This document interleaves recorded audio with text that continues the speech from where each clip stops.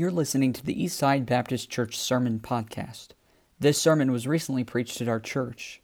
We want to encourage you to visit our website at eastsidesf.com. Now, enjoy today's sermon.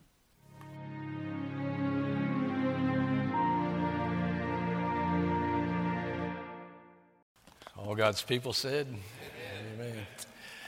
I was in college, our music director, Earl Smith, used to say, whenever we'd sing the Old Rugged Cross, he'd say, that's the Baptist national anthem. I couldn't agree more. Thank you. That was a blessing. Praise the Lord for that. Well, it's a blessing for me to be here again today. This church has a special place in my heart, obviously. I have family here and grandchildren here. That makes it even more special. And I often want to take time to tell Sunday school teachers and children's church workers and those that do those ministries, let me tell you, that's a crucial place, an important place that you hold. And those who've invested in the lives of my grandchildren, I'm eternally indebted, and I thank you for it. And for Pastor Jed and for the church itself, it's just a blessing to be here and tell you again I love you and thank God for you. And so looking forward to what God might have for us today. Pastor mentioned a number of visitors here, and I want to tell you, if you're in this area and you're looking for a church, I'll just save you a lot of time. You're not going to beat this place. This is where I believe God would have you come if you want to hear Bible preaching and good people that love the Lord. I couldn't recommend it any higher, I tell you. I'm serious. I'm not just preaching now. I'm telling you the truth. But I mean that sincerely, okay? All right, if you have your Bibles, please, if you can turn to the book of Isaiah, chapter 12. And if you're able to stand, if you would please, in honor of God's Word, we'll read a passage beginning at verse number 1. Again, that's Isaiah, chapter 12. And we'll begin with verse number 1.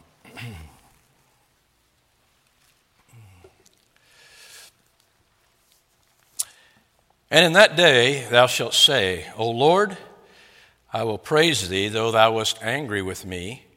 Thine anger is turned away, and thou comfortest me. Behold, God is my salvation. I will trust and not be afraid. For the Lord Jehovah is my strength and my song. He also is become my salvation. Yes. Therefore with joy shall ye draw water out of the wells of salvation. And in that day shall ye say, Praise the Lord. Call upon his name, declare his doings among the people, make mention that his name is exalted. Sing unto the Lord, for he hath done excellent things. This is known in all the earth. Cry out and shout, thou inhabitant of Zion, for great is the Holy One of Israel in the midst of thee. Let's bow for prayer. Father, we rejoice, as did Isaiah, at this moment as he's singing praise to you. And Lord, we've already engaged in that to some degree, singing these wonderful hymns that praise your name and exalt you, and you're worthy of it, as the song said, worthy is the Lamb. And so, Father, we rejoice in all those truths today. But just now, Lord, as we look to your word, we certainly trust you would turn it around. As I pray that our worship has been a ministry unto you, and you've received it as such, but now, Lord, we're looking to you that you might minister to us through the teaching and preaching of your word. Oh, how needy we are today. Lord, I pray that you might open our hearts. Appreciate what Brother Jet said a moment ago as he talked about preparing our hearts. And certainly I trust that's the case today, that we would come now and say, Lord, speak, thy servant heareth. Yes. And may we not just say it, but oh God, you know the heart. And I pray it would come from the heart. And then knowing, Lord, that if we approach it in that way, that you do have something for us, not just so much collectively, but most importantly, you have for us individually. And could it be, I'm more than sure that in a crowd this size, there's someone here who's never acted upon your grace and your mercy in providing the salvation that Isaiah is rejoicing in here. And so if there's someone that's not sure if they were to die today, they'd go to heaven, Lord, I'm so happy to be able to declare that they can be sure of that. And, oh God, that they would be sure of it today as they would act upon the truth that you make known to them. It's an individual relationship. And so, Father, I pray that as an individual they would open their heart and be receptive to the message today and not just be a hearer of it, but, oh God, that they would act upon it here in a bit as they have opportunity to do so. And Lord, if there's anyone that's lost, I pray that you grace the service today with them being saved for your glory, but for their good. And just now I ask that you'd help me as I stand in this place. I'm in a place of need as well.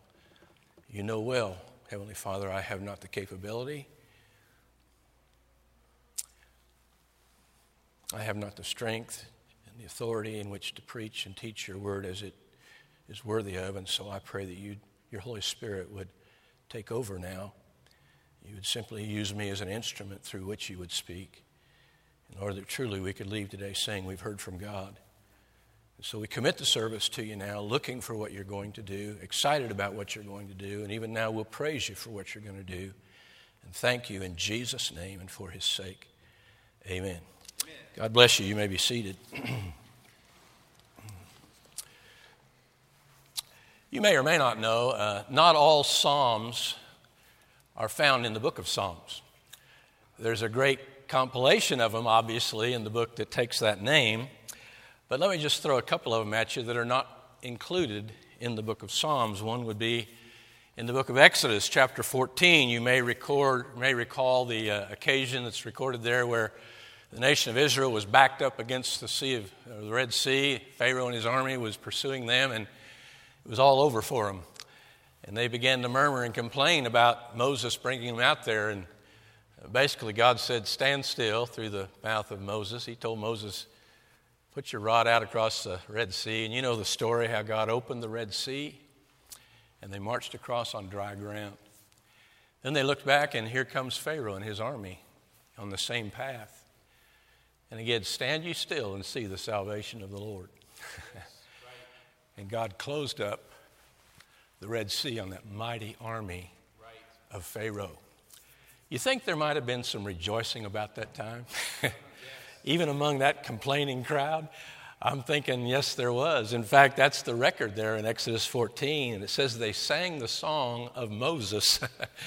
And it goes something like this. Thus the Lord saved Israel that day out of the hand of the Egyptians. And Israel saw the Egyptians dead upon the seashore.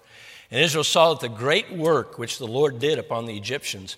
And the people feared the Lord and believed the Lord and his servant Moses. And chapter 15 then begins, Then sang Moses and the children of Israel this song unto the Lord, and spake, saying, I will sing unto the Lord, for he hath triumphed gloriously. The horse and his rider hath he thrown into the sea.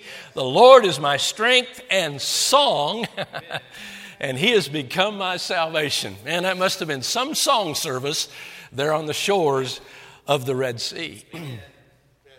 In Psalm 22, in 2 Samuel chapter 22, there's another psalm recorded. And kind of in a similar instance, it's after David. As you know, he was chosen to be the next king of Israel because God said he has set Saul aside and he's going to remove him, and David's going to be the new king. And David was made known of that. But for several years, it never developed. In fact, there were times in which David really, in the flesh, was about to give up. Yes. And he began to wonder if, in fact, it would ever take place. And, of course, the event finally did take place when Saul and his army were defeated and Saul was killed. In 2 Samuel 22, it says, And David spake unto the Lord the words of this song in the day that the Lord had delivered him out of the hand of all his enemies and out of the hand of Saul. And of course, David knew that God had, in fact, delivered him. He delivered him many times, if you know the story of him running from Saul. But there was a special time in which David finally recognized, God has delivered me. And God will deliver me to the place that he promised to take me. And so again, he responded with a psalm. In fact, it's interesting. If you read through the book of Psalms, you would probably know almost all of them. I'm not sure, maybe all of them, if not all of them, most all of them, are psalms or songs of response. In other words, there was some event that took place or some specific condition that was recognized for which the psalmist would rejoice and would praise the Lord for it. Such is the case here in the book of Isaiah. This is a psalm that we just read, the Psalm of Isaiah, you could say, as he's responding again to a certain truth or thing that is proclaimed primarily in the previous chapter. And let's just take time to get it in context here. Look back at chapter 11. It's not all that long. We'll read that chapter as well because Isaiah 12 is a psalm in response to what Isaiah is contemplating here in chapter 11. Read along with me. We begin at verse 1. And there shall come forth a rod out of the stem of Jesse, and a branch shall grow out of his roots.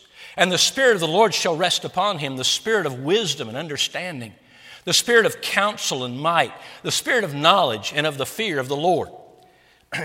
And shall make him of quick understanding in the fear of the Lord. And he shall not judge after the sight of his eyes, neither reprove after the hearing of his ears. But with righteousness shall he judge the poor, and reprove with equity for the meek of the earth. And he shall smite the earth with the rod of his mouth, and with the breath of his lips shall he slay the wicked. And righteousness shall be the girdle of his loins, and faithfulness the girdle of his reins. The wolf also shall dwell with the lamb, and the leopard shall lie down with the kid, and the calf and the young lion and the fatling together, and a little child shall lead them. And the cow and the bear shall feed. Their young ones shall lie down together, and the lion shall eat straw like the ox. And the suckling child shall play in the hole of the asp, and the weaned child shall put his hand on the cockatrice's den. Then they shall not hurt nor destroy in all my holy mountain, for the earth shall be full of the knowledge of the Lord, as the waters cover the sea. In that day there shall be a root of Jesse, which shall stand for an ensign of the people. To it shall the Gentiles seek. I thought somebody would say amen. And his rest shall be glorious, and it shall come to pass in that day that the Lord shall set his hand again the second time to recover the remnant of his people, which shall be left from Assyria and from Egypt and from Pathros and from Cush and from Elam and from Shinar and from Hamath and from the islands of the sea. He shall set up the ensign for the nations, and shall assemble the outcasts of Israel, and gather together the dispersed of Judah from the four corners of the earth. The envy also of Ephraim shall depart, and the adversaries of Judah shall be cut off. Ephraim shall not envy Judah. Judah shall not vex Ephraim. But they shall fly upon the shoulders of the Philistines toward the west. They shall spoil them of the east together. They shall lay their hand upon Edom and Moab, and the children of Ammon shall obey them. The Lord shall utterly destroy the tongue of the Egyptian sea, and with his mighty wind shall he shake his hand over the river, and shall smite it in the seven streams, and make men go over dry shod. And there shall be an highway for the remnant of his people, which shall be left from Assyria, like it was to Israel in the day that he came up out of the land of Egypt. And so then you go to chapter 12, and Isaiah begins to praise the Lord. Amen. And you may know, if you're a student of the Word of God, that chapter 11 is really speaking about the coming millennium. Right. It's still coming. Yes, that's right. And hello, if we contemplate when it arrives, I'm thinking we might want to be writing a psalm as well. Hello? I'm thinking it might be pretty welcome by the time it gets here. Like today, it'd be fine. We know certainly we're going to have to go through a tribulation time. But praise God, we that are saved are going to be delivered from that. Amen. We're out of here. And that could take place today.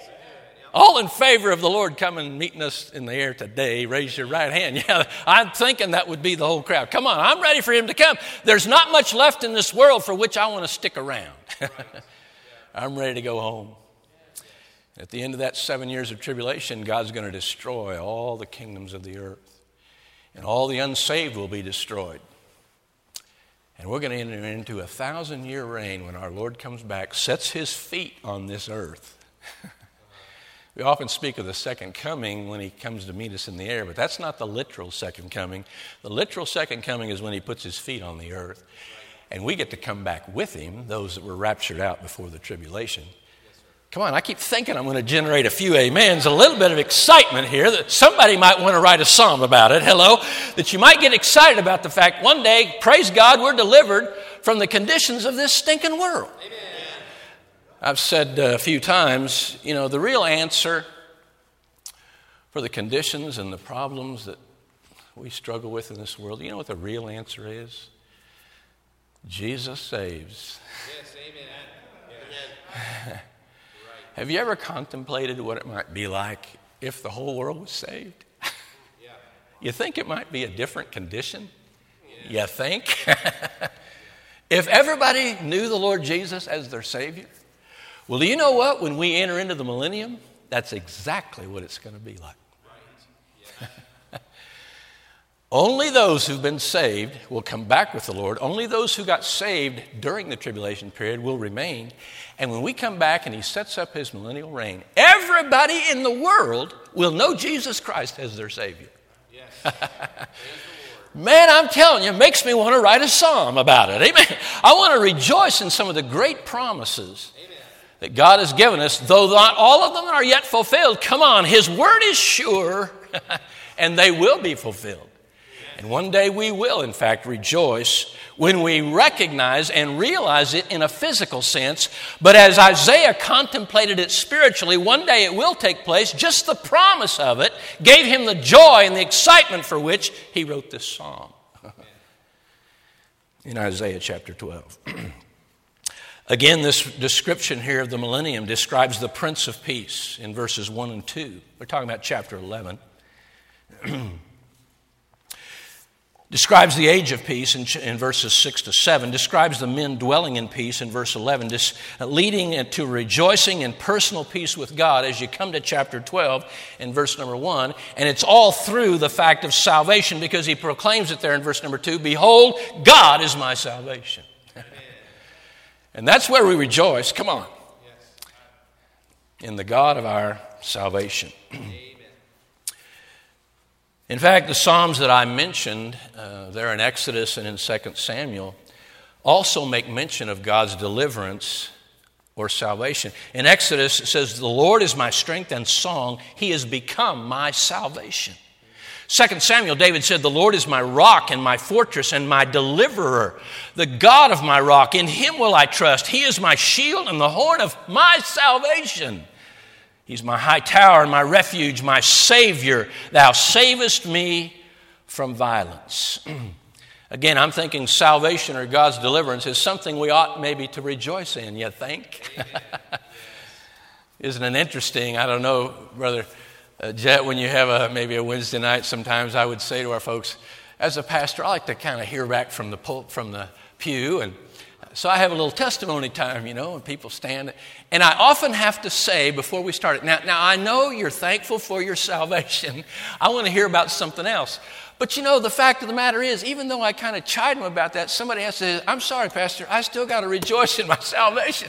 Well, hello, that's where it all starts. In fact, that's where it all ends. It's all in the salvation that God has provided for us. I am what I am by the grace of God. Hallelujah. If I weren't saved, only God knows what I would be. So again, it certainly is something for which we ought to rejoice and praise God for.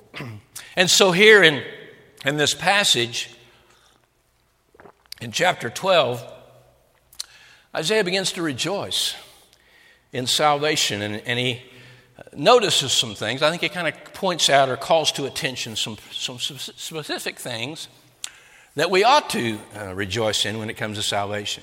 He starts by saying salvation is a thing of attention. It ought to get our attention. It ought to have our attention. Amen. Look at what he says in the first passage part there in verse number 2. He says, behold.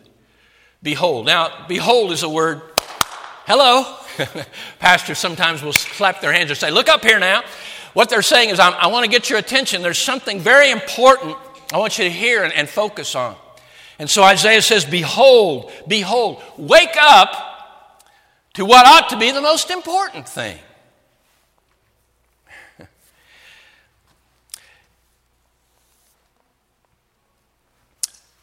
I believe sincerely the most important thing going on in Sioux Falls, South Dakota right now is what's going on at this church.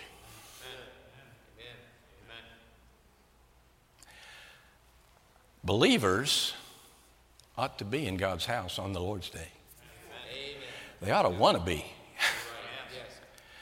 And how much the more, so much the more, as you see the day approaching.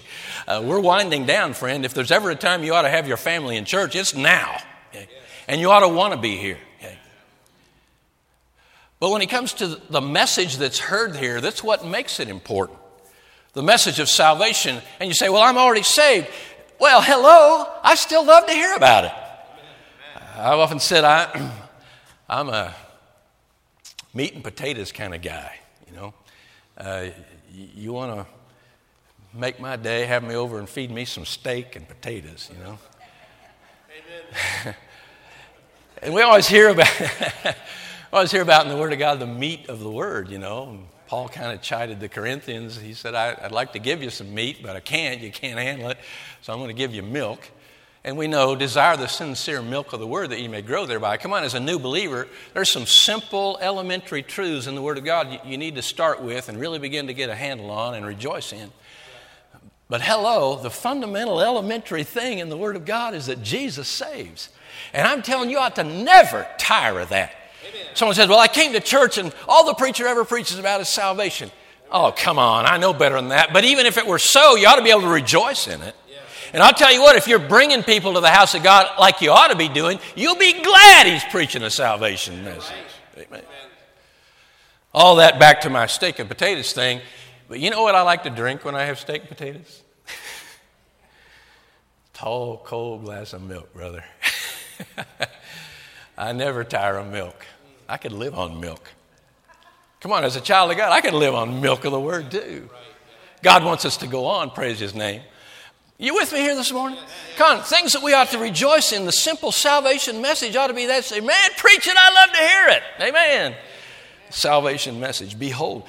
I started to say, the important thing, people get caught up in so many things for which they give their attention and their time and their effort. And I'm to the age now, people are concerned about your investments and your retirement and looking for. And I'm not saying, go to the ant, thou sluggard. We ought to give some attention to some of those things. But I'll tell you what, if you give more attention to that than to where you're going to spend eternity, you're all whacked out. You're upside down. The most important thing, the old parable of the woman searching for the coin, that message in that parable, the lost sheep, all of that talks about the most important thing. Come on. Yes. Salvation is the most important thing. Yes. Do you know you're saved? I don't mean do you think you're saved or you hope you're saved. I'm talking about, come on, do you know you're saved? That ought to be something you're in pursuit of. That ought to be something that ought to bring you to the house of God. If you're here this morning and you're not sure of it, you came to the right place, friend. You can find out for sure that you have a home in heaven. The most important thing. Behold, come on, give me your attention. Nothing else more important than knowing for sure that you have a home in heaven. So salvation is a thing of attention. Number two, it's a thing of distinction. Look again at verse number 2. Behold, God is my salvation. God is my salvation. God made it clear one day when He said, beside me, there's none else. Right. He is the Lord God. Beside Him, there's none else. Amen. Buddha is not God. Right. Allah, thank God, is not God. When you can go down the list, your 57 Shivi is not God. Go down the list of all the things that people put in place of priority or worship. There's only one God. There's only one way. Jesus said, I'm the way. You don't get to heaven unless you come through the way. Right. There's only one way. Come on. I heard this thing, we're all going different ways. No, there's only one way. Right. And Jesus is the way. God is my salvation. It's Jehovah God. I went to our U.S. congressman has, what do they call them, community meetings, whatever, now and then. And so I went to one and I got up and said my piece about the need for our country to turn back to God. I'll tell you, that's the answer. Yes. Things we're facing. Amen. Come on, back to the Bible. Back to the very foundation upon which our country was founded. Come on, get your history right. They're not teaching history in school. I'm going to get off and chase a long rabbit trail here. I can get off real quick. They're not teaching history today. Here's the history. Our founders determined to establish a country founded upon the truths of this book. No other book.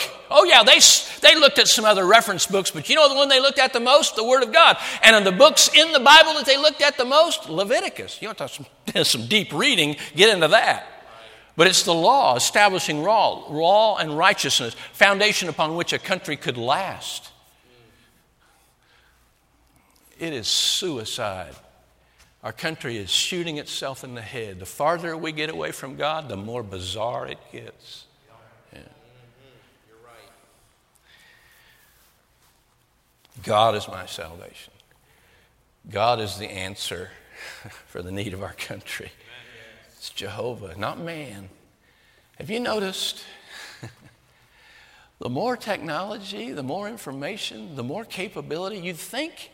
And again, there's a desire, it seems, from some of those in the secular realm they can establish some sort of utopia, you know. We can make it better and better, and it'll become ultimately a great utopia.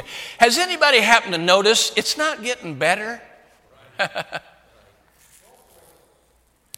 was telling someone not long ago, I said, when I was in school, you know what the big problems in education when I was in school? I graduated in 1966. I said, I didn't know there was a 1966. Well, yeah, there was. It was things like this. Talking in class, shirt tails out.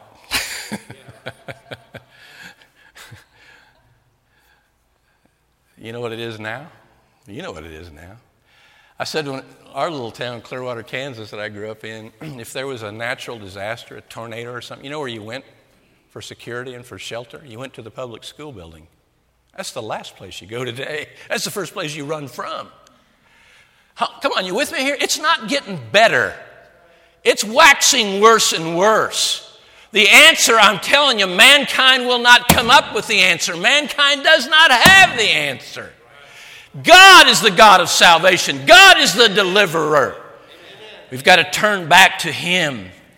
Not by works of righteousness which we have done, but according to His mercy He saved us by the washing of regeneration and renewing of the Holy Ghost, which He shed on us abundantly through Jesus Christ our Savior. Amen. He's the Savior. Jonah, another prophet, who wasn't one you'd really promote much. He kind of had some personal problems, did he not? But I'll tell you what, he had a message that'll preach today. You know what his message was? Salvation is of the Lord. Yes. You want a theology in a sentence? That's it. Salvation is of the Lord. Doesn't come from mankind. We're not the answer. We can't deliver ourselves. We're only making matters worse. We have to turn to the one who is the Savior, who is the deliverer, the God of my salvation. It's a thing of attention. It's a thing of distinction. It's a thing of faith. Look again, verse number 2. Behold, God is my salvation. I will trust. I will trust. It's a thing of faith. I often mention, I may have preaching here before, in most churches, here's what you hear. And I say churches as they define it.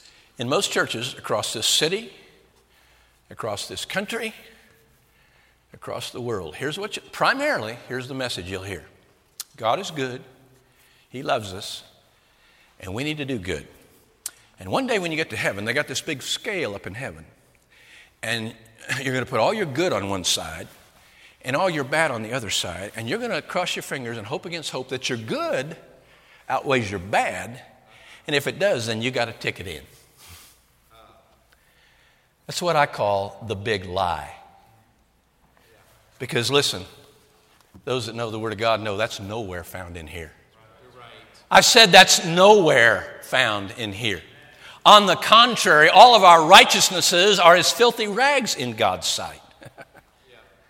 For by grace are you saved through faith, and that not of yourselves, it's the gift of God, not of works, lest any man should boast. Come on, it's salvation by grace through faith. You have to trust God and His Word. You know what He says? He says you're a dirty, rotten sinner and you have no hope and you cannot save yourself, but I love you and I paid your debt and I'm offering you a free gift if you'll trust me and ask me to give it to you.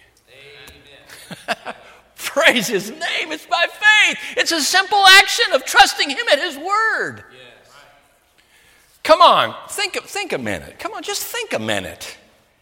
If we could get to heaven by being good, and why did Jesus come? Right. Well, he came to set an example. Well, he did that. And he came to do many wonderful things for which we could praise him. Yeah, he did that. But hello, that's not why he came. Right. Why did he come? Someone said it well, he was born to die. Yes. Follow through with the question, okay, those are some reasons maybe you could answer for which he came, but why did he die on a cross? What is that about? What's the crucifixion about? If I could get to heaven by being good, what's the crucifixion about? I'll tell you what it's about. It's about everything when it comes to salvation. If there's no shedding of blood, my friend, there's no remission. Jesus Christ had to come and pay a debt we could not and cannot pay. Someone said, well, the virgin's birth's not all that important. Excuse me? If he was born just like you and I, then he needs a Savior just like you and I. Yeah, that's right. Amen. But the Bible says he knew no sin. There was found in him no guile. Come on. Why? Because he was sinless. He didn't inherit Adam's sin, and he never did any sin. In fact, those 3.5 years of his ministry, you could say, was kind of like the old proving period for the lamb that was to be offered as a sacrifice. They had to prove him, had to separate him for a time, make sure they were pure in every sense so that they could be offered there at the tabernacle of the temple. 3.5 years, he was tempted in all points like as we are, yet without sin. Praise God, yet without sin. Because if had he sinned, he could not offer himself as a sacrifice or a substitute, or as the Bible calls it, a propitiation for our sin. Right. But he could and he did. I say he did. He offered himself in my place for my sins. For what? So that he could pay my price and then offer to me a free gift called eternal life. Amen. And he counted it all joy. You cannot begin to comprehend the suffering, the physical suffering he went through to pay our debt. And he did it joyfully so that he can in turn joyfully offer us a free gift. Why in heaven's name would anyone say, nah, I don't care about that? You need your head examined. You trying to offend me, preacher? If I could offend you enough to get your attention, behold, come on, I would. You need your head examined. If you think now that's a bunch of hooey, you need to think again, friend. Come on, tell me where the world's going. Tell me it's getting better. Tell me man has the answer. Come on, you know better than that. Then you need a Savior. Amen. Why? Because we all need a Savior. There's none righteous. No, not one. The wages of sin is death. And come on, it comes to all men. All are going to die one day. The worst death of all is eternal death. Jesus died so we'd never face that one. Someone said, born once, you'll die twice. Born twice, you only die once. He that believeth in me, though he were dead, yet shall he live. Jesus said he'll never die. Amen.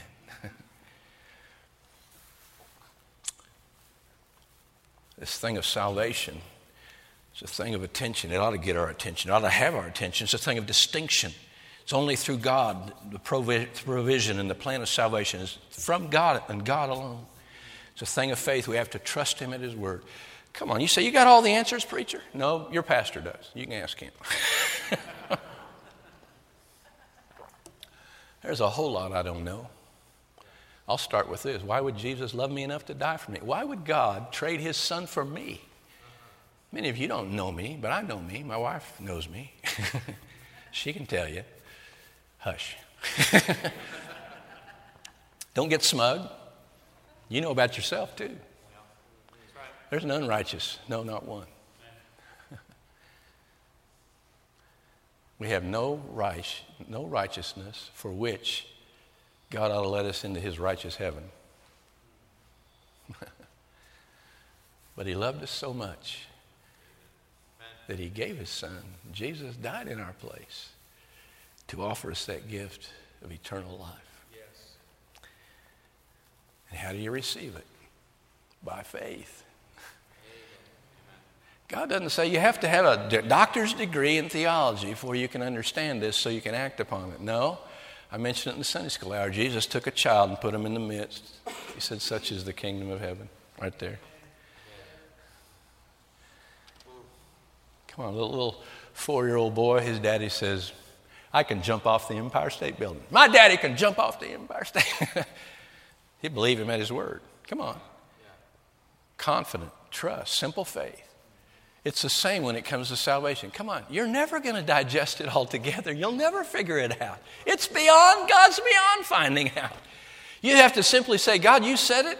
I do know enough to know that I'm a sinner and I can't help myself.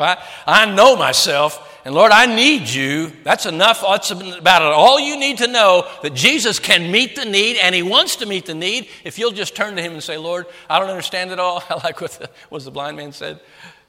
I believe, but help thou my unbelief. Yeah. But Lord, I believe enough that you're the Savior and you died in my place and you want to save me. And Lord, I want to be saved. I don't want to go to hell. Lord, forgive me of my sin. Come into my heart. Be my Savior. I'm trusting you. Amen. There you are. I've used the illustration a few times. I say, hey, I tell you, I love you. I want to take you to heaven. Tomorrow morning, if you'll meet me down here at the corner, about 8:30, I'll meet you there and we'll go to heaven. You'd say, it's okay, preacher. I'll tell you what. Talk to somebody else. I'll meet you some other time. Preacher finally lost it, you know. Well, the fact of the matter is, come on, I can't take you there. Right. Even though I may want to. I don't know, is it the North Star and take a hard right? How do you get there? I don't even know how to get there. But I know somebody that does. He's called the way. Come on, he's the way. You can get there. He promised you. He'll take you there if you'll trust him. Yes, sir. It's a matter of faith. It's a thing of confidence. Look at this. Man, I like this. This really preaches today. Verse 2 again. Behold, God is my salvation. I will trust and not be afraid. Well, our country's got a good dose of fear these days, has it not? Yes.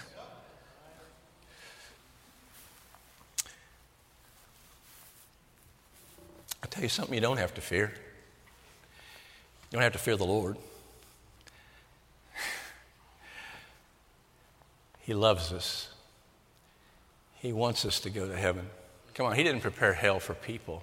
People are going to go there. He didn't prepare it for them. He didn't want them to go there. Oh, if our great-grandpa Adam had listened, right? It'd be a different world, wouldn't it? God never intended for man to go there. And before the foundation of the earth, he provided a plan of redemption, knowing that man would sin. He didn't want him to go to hell. So already he's got in place a plan of redemption through a sacrifice. The Lamb of God was slain before the foundation of the earth. God had it in its place already, what he was going to do to provide a sacrifice and a redemptive plan that he could buy us back and give us eternal life. What a God. What a God. So I would say to you today, fear sometimes is kind of a paralyzing thing. Yes. In fact, here in a moment, we'll have an invitation. If you're not sure you're saved, the invitation will be for you to do this. Listen to me now. You can come. It'll be an invitation hymn. We'll invite you to walk the aisle, come down here, and someone would meet you and take the Word of God and show you from the Word of God. Just kind of reiterate some things that I've said today, but show you from the Word of God, not just the preacher preaching, show you what God said about how you can leave here today and know you have salvation. Amen. But here's the key. Someone said the ball's in your court. When the message is preached and the invitation is given, the ball's in your court. God doesn't twist your arm. God doesn't grab you by the ear and drag you down the aisle. No, he's given you a free will, and he's given you the option. He's given you the opportunity to act upon what you've heard and make the right decision. But come on, the ball's in your court. Well, here's what happens real quick. Fear sets in. And someone said, you've seen the little thing that the white angel on the one shoulder and the black angel on the other, and they're talking in your ear, no, you don't want to go today. You know what people will think. You know how people are. The other one's saying, come on, you know it's right. You need to walk the aisle. And so there's a war in our members. There's a war going on. And there's a decision. I'm telling you, you don't have to fear getting saved this morning. Come on, I'm telling you, you can walk the aisle. Come on, I'm going to presume to speak for all the believers that are here today. We'll rejoice in it. You're not going to embarrass yourself, or we're going to think, oh, that poor wicked sinner. No, we've all been and are wicked sinners, and by God's grace, we are what we are. And so if you'll respond to the invitation, they'll say, praise the Lord. I'm telling you, no fear of getting saved today. No fear of living right.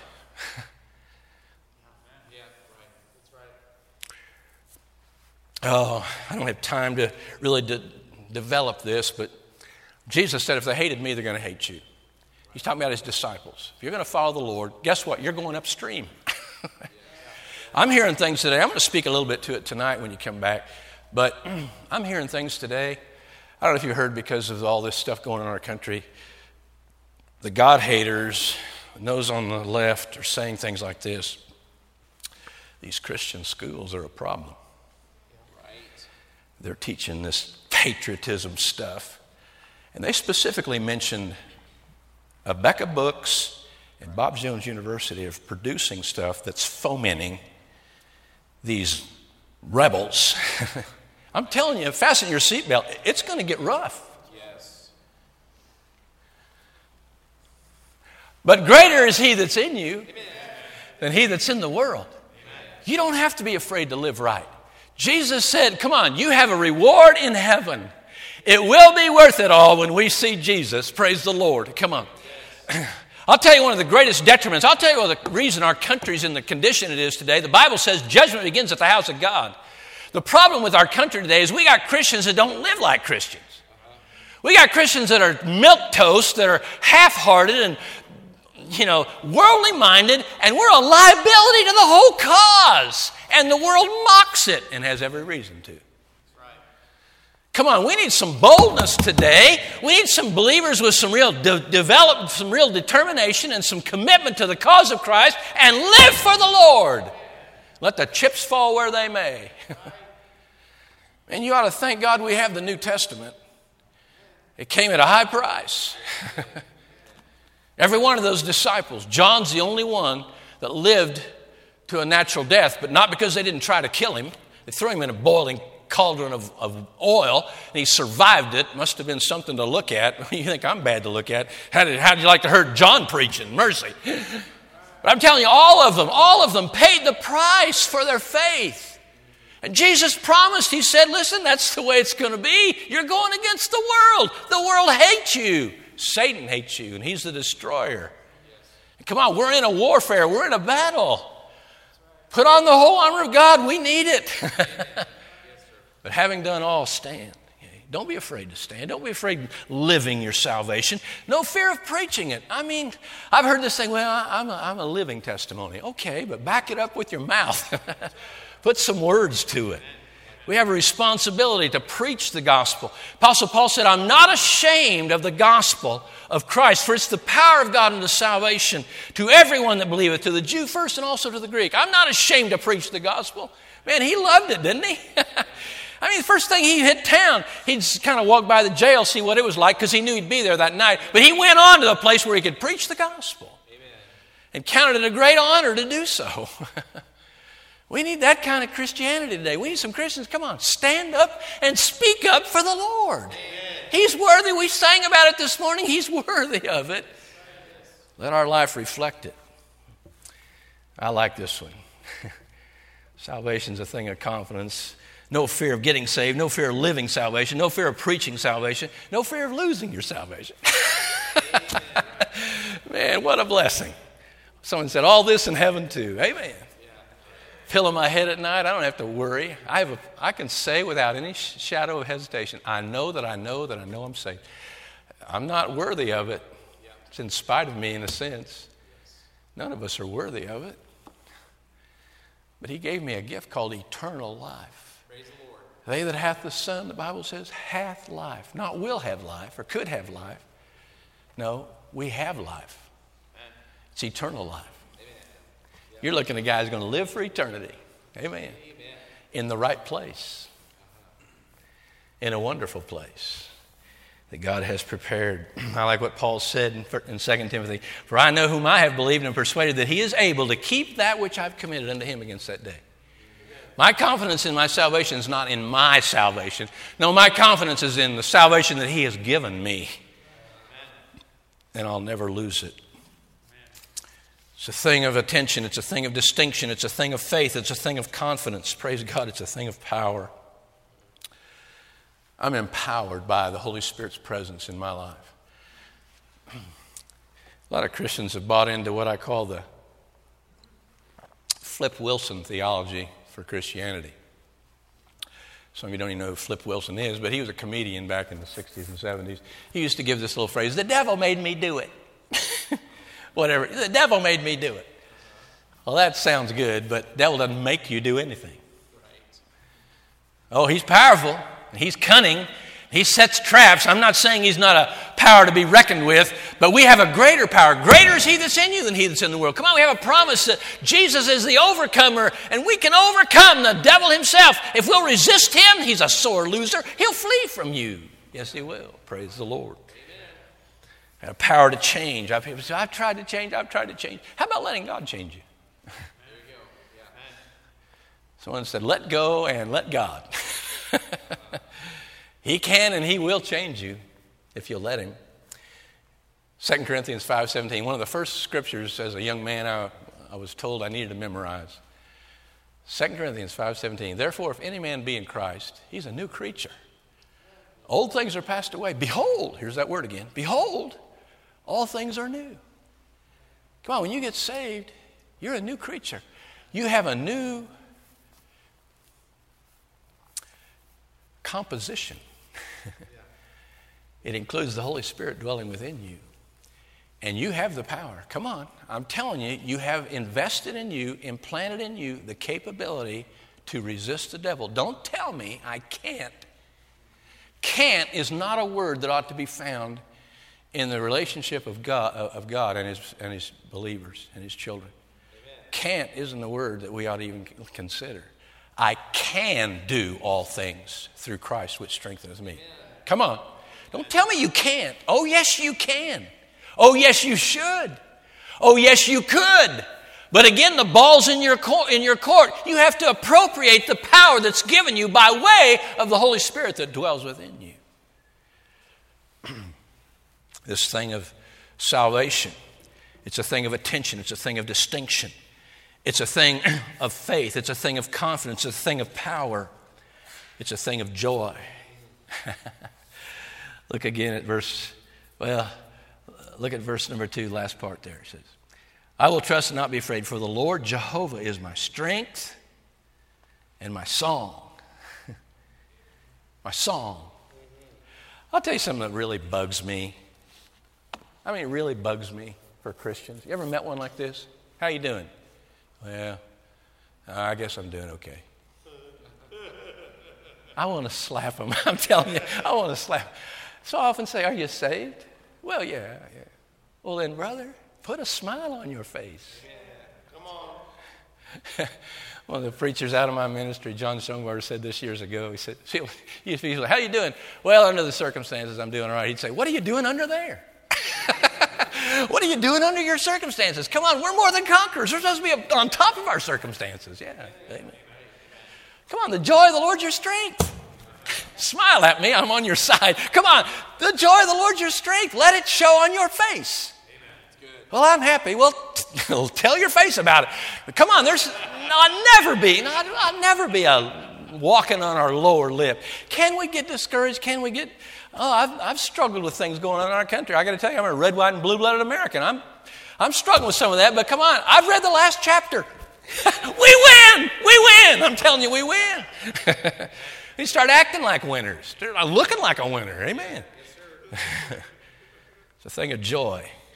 Old songwriter said it well. Redeemed, how I love to proclaim it. Redeemed by the blood of the Lamb. Redeemed and so happy in Jesus, his child, and forever I am. Come on, if you can't smile when you sing that song, are you saved? I really question whether you are. It's a thing of joy. I got to wrap up here. It's a thing of deliverance, as we've already mentioned. Look at verse number 2 again, the last part. He also is become my salvation. Now I know a spiritual deliverance. I'm delivered from a place called hell. Yeah, thank you. If you're saved and you know it, say amen. Someone said, the only reason I got saved was to keep from going to hell. That's a pretty good motivator. I got to tell you, that's a pretty good reason to get saved. But I'll tell you, I got saved at 8 years of age. Thank God, I got saved from a lot of other junk. Some of you got saved later in life. Come on, help me here. Wish I'd have got saved young. Yeah, could have spared me a lot of grief and hardship. I'm thankful I got saved, 8-year-old boy. My dad's a deacon. My mom was a church secretary, and my brother's a preacher now, and I'm a preacher. I'm telling you, praise the Lord. It's good. It's good stuff. Yes. He saved me from a lot of junk. Oh, I'm come on, I got warts and knots, and I've made my mistakes.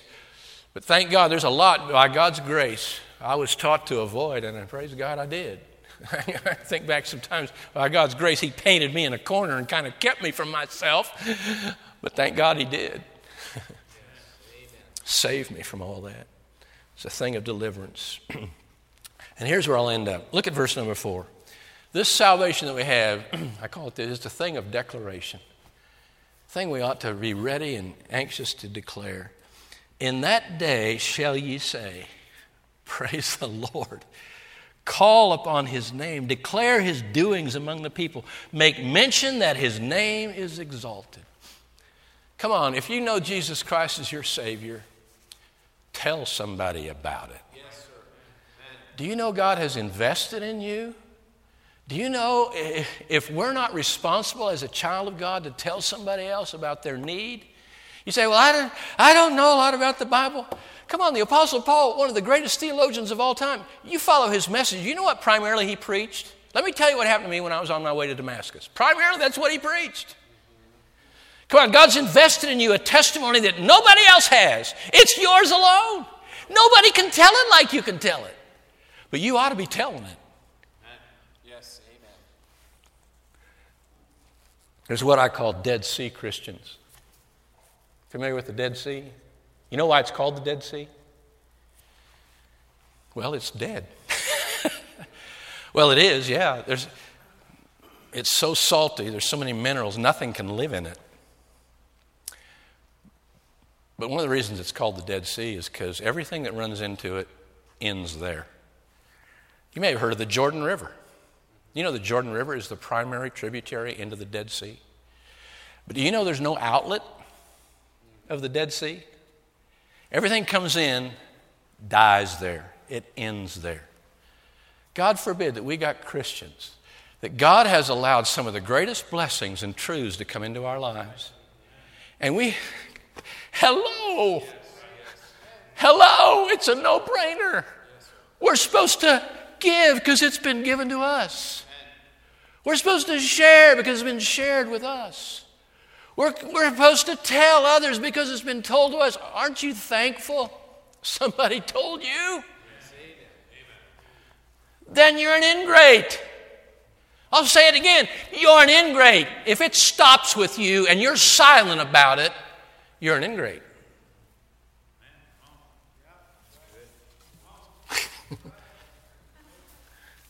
I'm telling you. You're supposed to be declaring it. Why would you not want to? Hey, friend, let me tell you, I found something I got to tell you changed my life. I got to tell you, it's been such a blessing to me. It's given me such a peace. I'm thinking by now the guy's saying, what? You think? What? Well, thanks for asking, let me tell you. Come on, it isn't hard. It isn't hard. Just share your heart.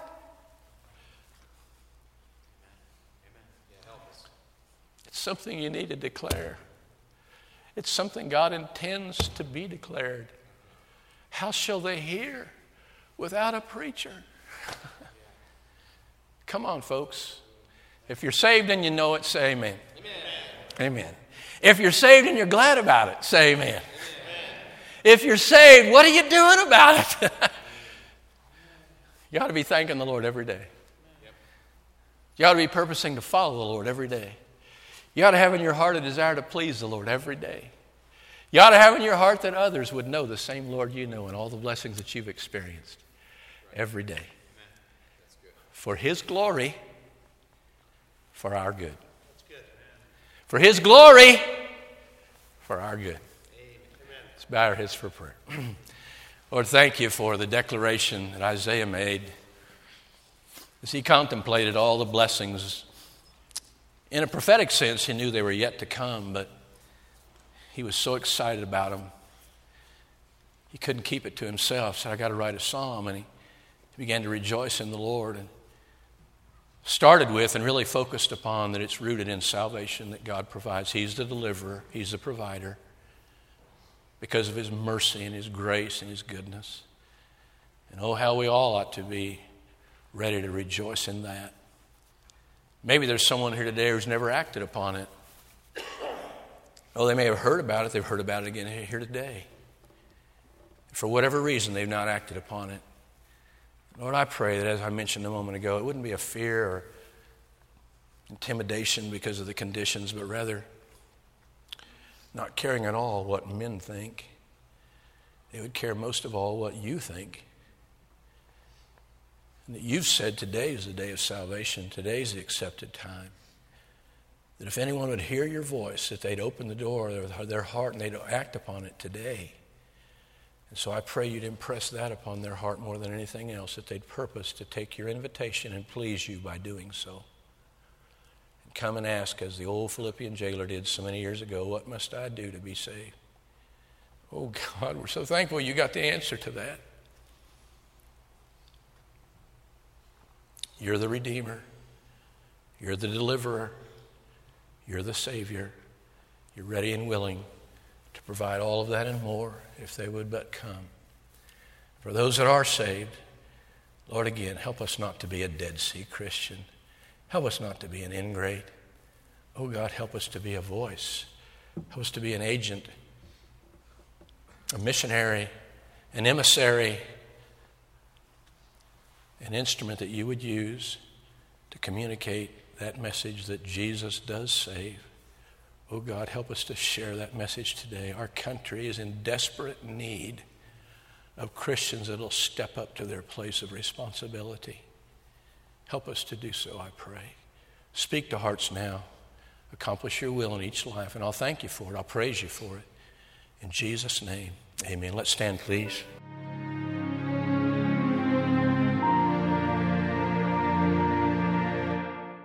We want to encourage you to visit our website at eastsidesf.com.